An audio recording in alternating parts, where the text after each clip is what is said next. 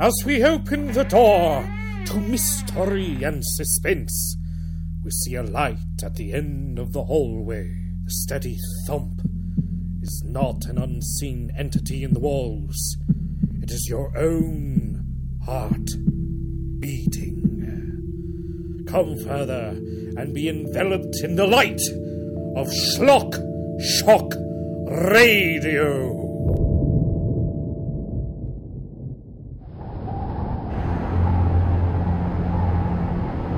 Cold is the night that finds us alone in this forsaken, miserable land.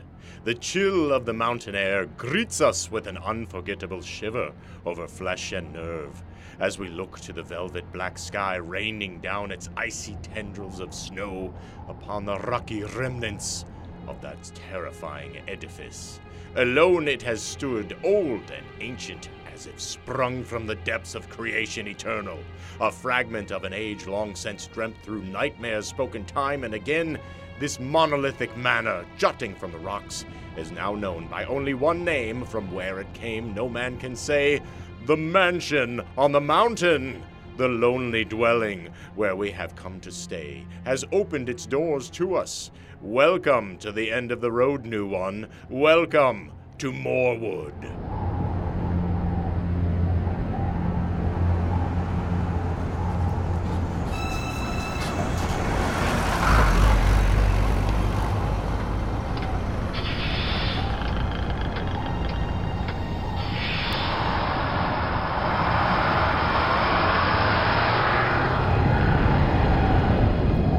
Before shelter is found, that night must bring with it weary travelers of our tale.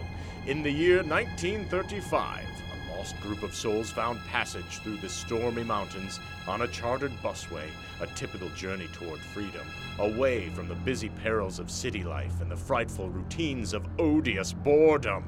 Vacation was their sole mission, along with the promise of securing another financial breakthrough. However, for these 8 men and women traveling together through the darkness, a breakthrough would indeed occur instantly on this lonely mountain road. A fierce one.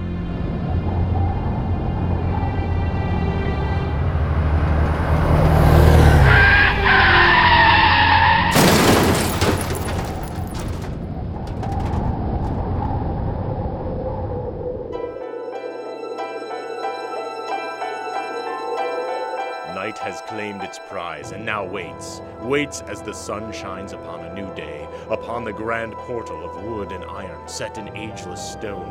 On this day, Morewood has at last opened its doors, and at last the dormant shall awake. Chapter 1, Through the Door.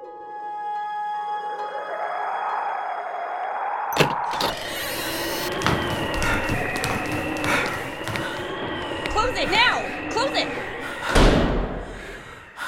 Oh, that's much better. My word, that was really awful bloody cold. I think we all agree on that front, Vera. My, what an insane place. William, everyone's accounted for, correct? Yes, sir. Already done with the head count. All here. Good, we've made it. I wouldn't say that precisely. Now really, Vera, can you contain your joy of finding shelter in at least an agreeable way? It wasn't my way to see fit to almost killing us. Now, Vera. Madam, I assure you that... Ladies, gentlemen, we can all discuss this once I've tended to Edward. Now, here, help me. How bad is it? Why don't you ask him? Edward, how are you pulling through? Fine. Can't feel a thing. That's what I'm worried about. I have to look at that leg proper. Ethel, you have my bag? Right here, darling. Good. Philip, you know where there's anywhere I can lay him out, preferably nearby? The dining hall, just over there by the staircase. Lucille, would you be kind to assist Ethel and Roger, my dear? Yes, Mr. Morley. What should I... No worries, Lucy. See if you can find any blankets in the luggage. Aye, miss. I have what we could bring up the mountain right here. Thank you, Mr. Lander. Call me William, miss. Drivers rarely need titles. William. Here. Miss Taylor? Emily. I'm not too good with titles either, Philip. Emily. With the door unlocked to this place, I've no doubt Gordon was expecting us. Have you seen any sign of him? No. That's what was puzzling me. You said he was expecting us here.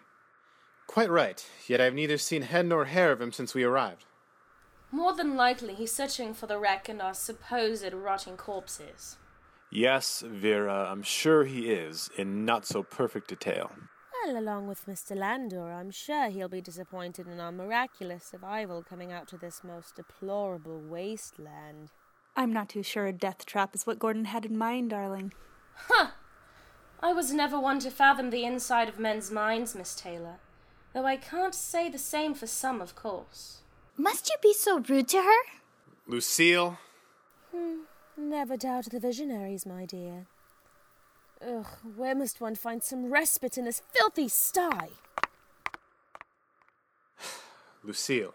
I'm sorry, Mr. Morley. On no account do we behave rashly towards our constituents. Never! I'll talk to him, Lucille. It's no wonder he tolerates her more or less than he tolerates her money bags. I spoke out of turn. I just couldn't stand her saying that to you. Shh. No worries for me, love. This is a dreadful place. Come, let's find the others. William, you're welcome to join. No, miss. I'm still taking stock of everything. The wreck didn't leave much on account it was mounted to the roof of the bus. Oh, but here, I found some warm rugs for Mr. Cleese. He'll need them for that awful leg of his. Thank you, William. We'll see he gets them. Oh, William, I'll have you know none of this was your fault. Thank you kindly, miss.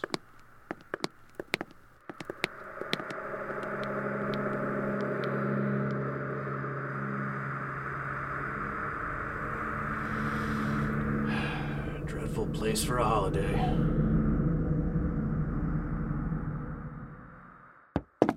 Best to lay him on the table. We'll need the leg room.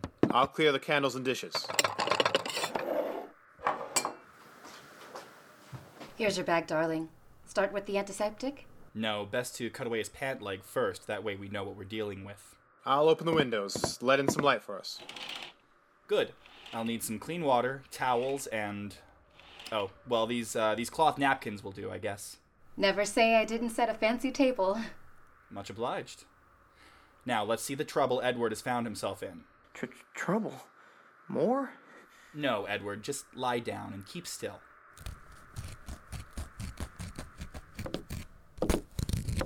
Oh, for goodness sake, I didn't need to see that. Then why were you looking, Vera? Obviously, I wasn't looking for that, but for some decent cognac in this place. Right over here, I believe the year will be to your liking. Oh, charmed and delighted. I think I'll join you on that one. And I trust the good doctor has sense to pass on this little piece of warmth in time of need. You would be right as ever, Philip. The sense of an actress marrying a doctor has no reason when one must socialize. That had nothing to do with it. When a girl has her life saved, she knows who to be social for. Right, dear? Right, dear. Now. Oh, boy. What's wrong? I'm sorry. We wanted to check in and see how he's doing. It's worse than I thought. It's broken in more than one place. No telling where the fractures begin and end without proper equipment. Let me see. Doc, let me see. Hush, Edward. Keep still. Your craft will benefit you if you pretend not to be afraid. Philip, if I survive this, I will never work for you again. Yes, Philip, as I see it, a director such as you would have that effect. Please, Vera, enough. I'm feeling cold. Oh, goodness gracious. I forgot I was bringing you these. Here. Thank you. Might be a good sign you're starting to feel again. Here, let's elevate it as much as possible. Keep it from moving too much.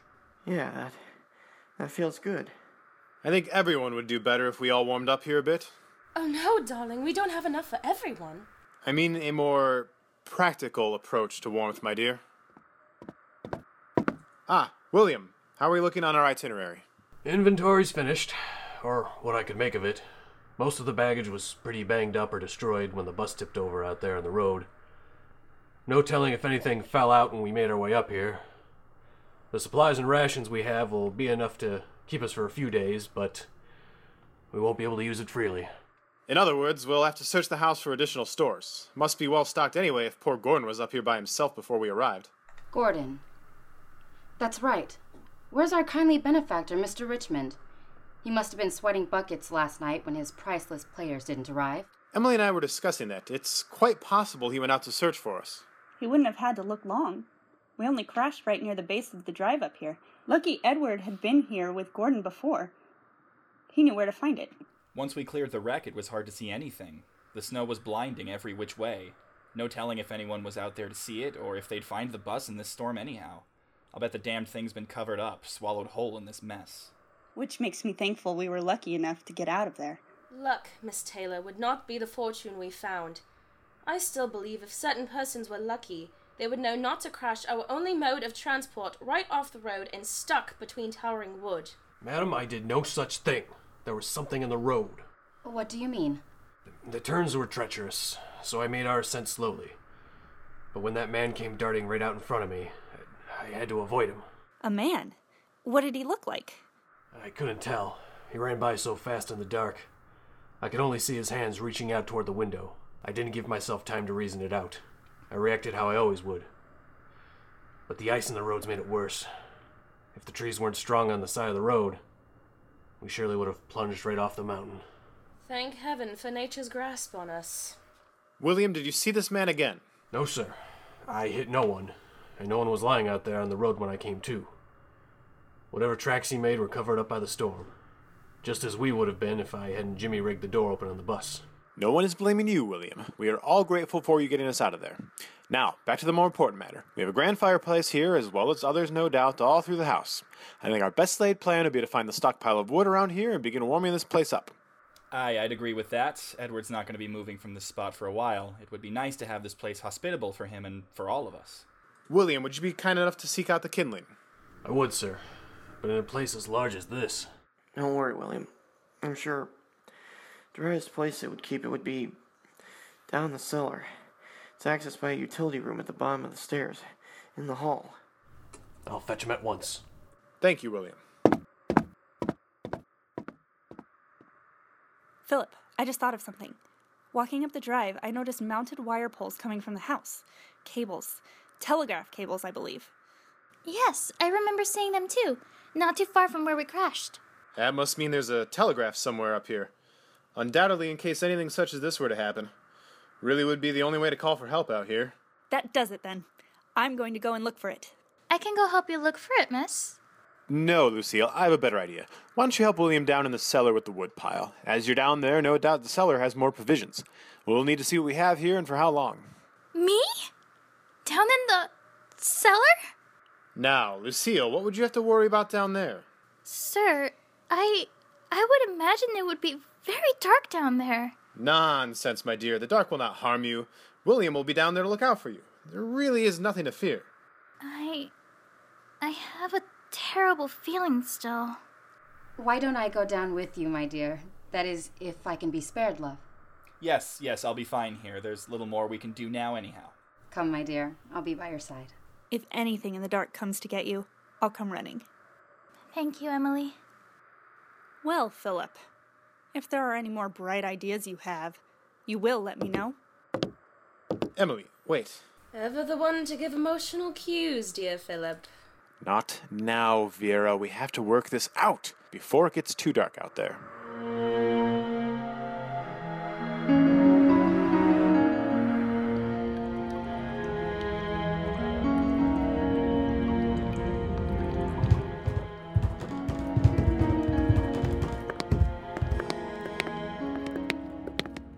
Well, this is lovely, isn't it? I'm not looking. Oh, come now, my dear. Open your eyes before you fall over something. It's so dark down here. Ah! What was that? My hand, darling. It's so cold it must have given you a shiver. I didn't mean to startle you. It's all right, but Mrs. Brady? What is it? Do you see that? Over there? I can't see. That light down there. It's so faint. It's moving! I see it! It's moving! Now, calm down, dear. I see it! It's... Hello there! It's William, Lucille. Only William. My, you two made it far. All I found to light the way down here was this meager candle. I'm sure this will be useful if you're heading down. But if I may ask, What are you coming down here for? Mr. Morley thought it best to help take inventory. Oh, bless me. You've come to a well-stocked store. Wine bottles from foot to ceiling. Barrels packed on the walls and crates you'd never believe. You'll have your work cut out for you, that's for sure. Well, we just need essentials for now, so we shouldn't be long. Plus, I'm afraid poor Lucille wouldn't abide being down here for long anyhow. I'm sorry, Mrs. Brady. Don't be, my dear. It's perfectly natural to find this place scary in the largest sense. It's even got me once or twice.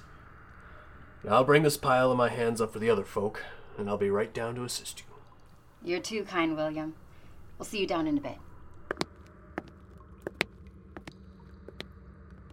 He's really a good man. More than he's given credit for. No doubt he's aware of that. Well, onward with the search. I suppose bringing up one of those wine bottles for Mr. Cleese would put him in better spirits. I think Edward's condition makes him gracious to any spirits coming his way, but I'm sure he'll appreciate it all the same.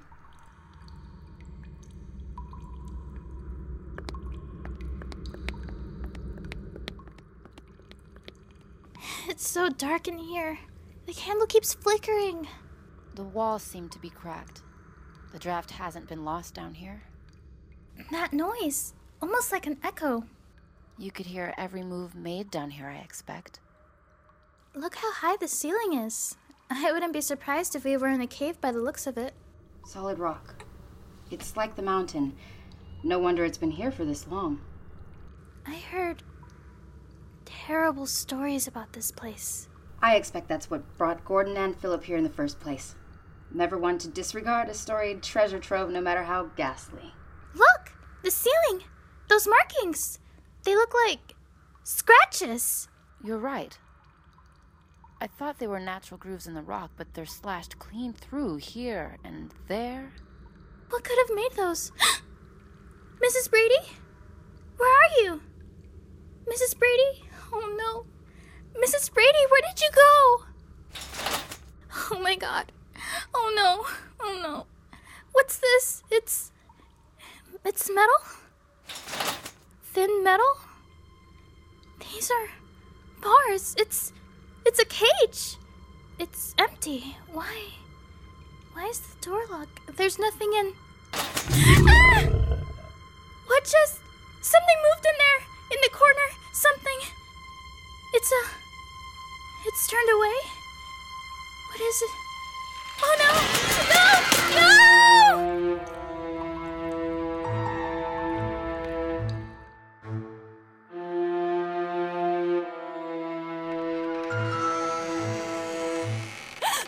Oh my god! You startled me. My dear, for one who is in desperate need of the lavatory, being frightened is most undesirable. I was looking for the telegraph. Then I found the kitchen like this. The window's broken. Yes, I found these shards below it, on the inside. It was broken from the outside. It appears as if someone was dining in a hurry, and indiscriminately, too. There's food everywhere on this table. That was like that, too. I swore I heard something as I came in. The wind, most likely, dear. The wind, and something else. Look, there's a trail here at the foot of the table. Scraps, darling. Hardly worth much. Huh. That's funny. Some odd, strange soot. Red soot. But it all leads away from the table across the way, right? Good heavens!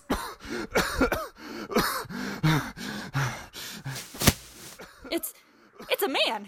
Hardly! You! You're the man William told us got in front of the bus. I remember you now. You were wearing that same green jacket.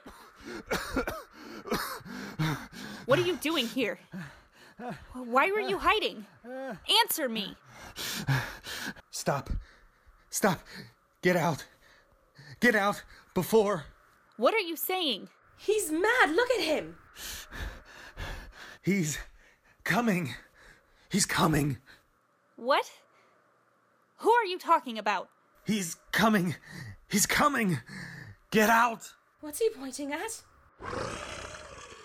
Oh my god. In the closet. It's moving toward us. Oh, good God. What's happened to his skin? It's rotting, decayed. He's through the door. He's moving toward us. Don't come any closer. Oh my god!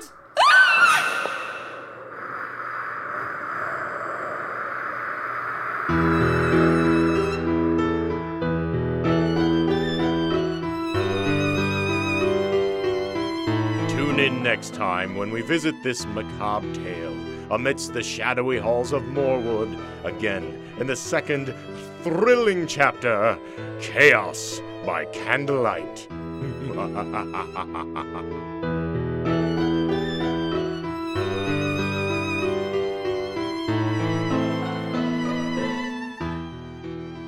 Schlock Shock Radio, in association with Midnight Prestige. Tonight's presentation, The Dormant, was written and created by Nathan Pinsonault, starring Stephen Snowden as Larry Seaton, Stacey Pinsonault as Emily Taylor, Scott Gliney as Philip Morley, Genesis Rodriguez as Lucille Combs, Chris Jarowski as William Landor, Owen Pano as Roger Brady, Dore C. as Ethel Brady, Alex Jules James as Vera Hamilton, Nathan Pinsonault as Edward Cleese, and I, Anthony Gaftakis, your humble narrator. Until next time, stay out of the dark.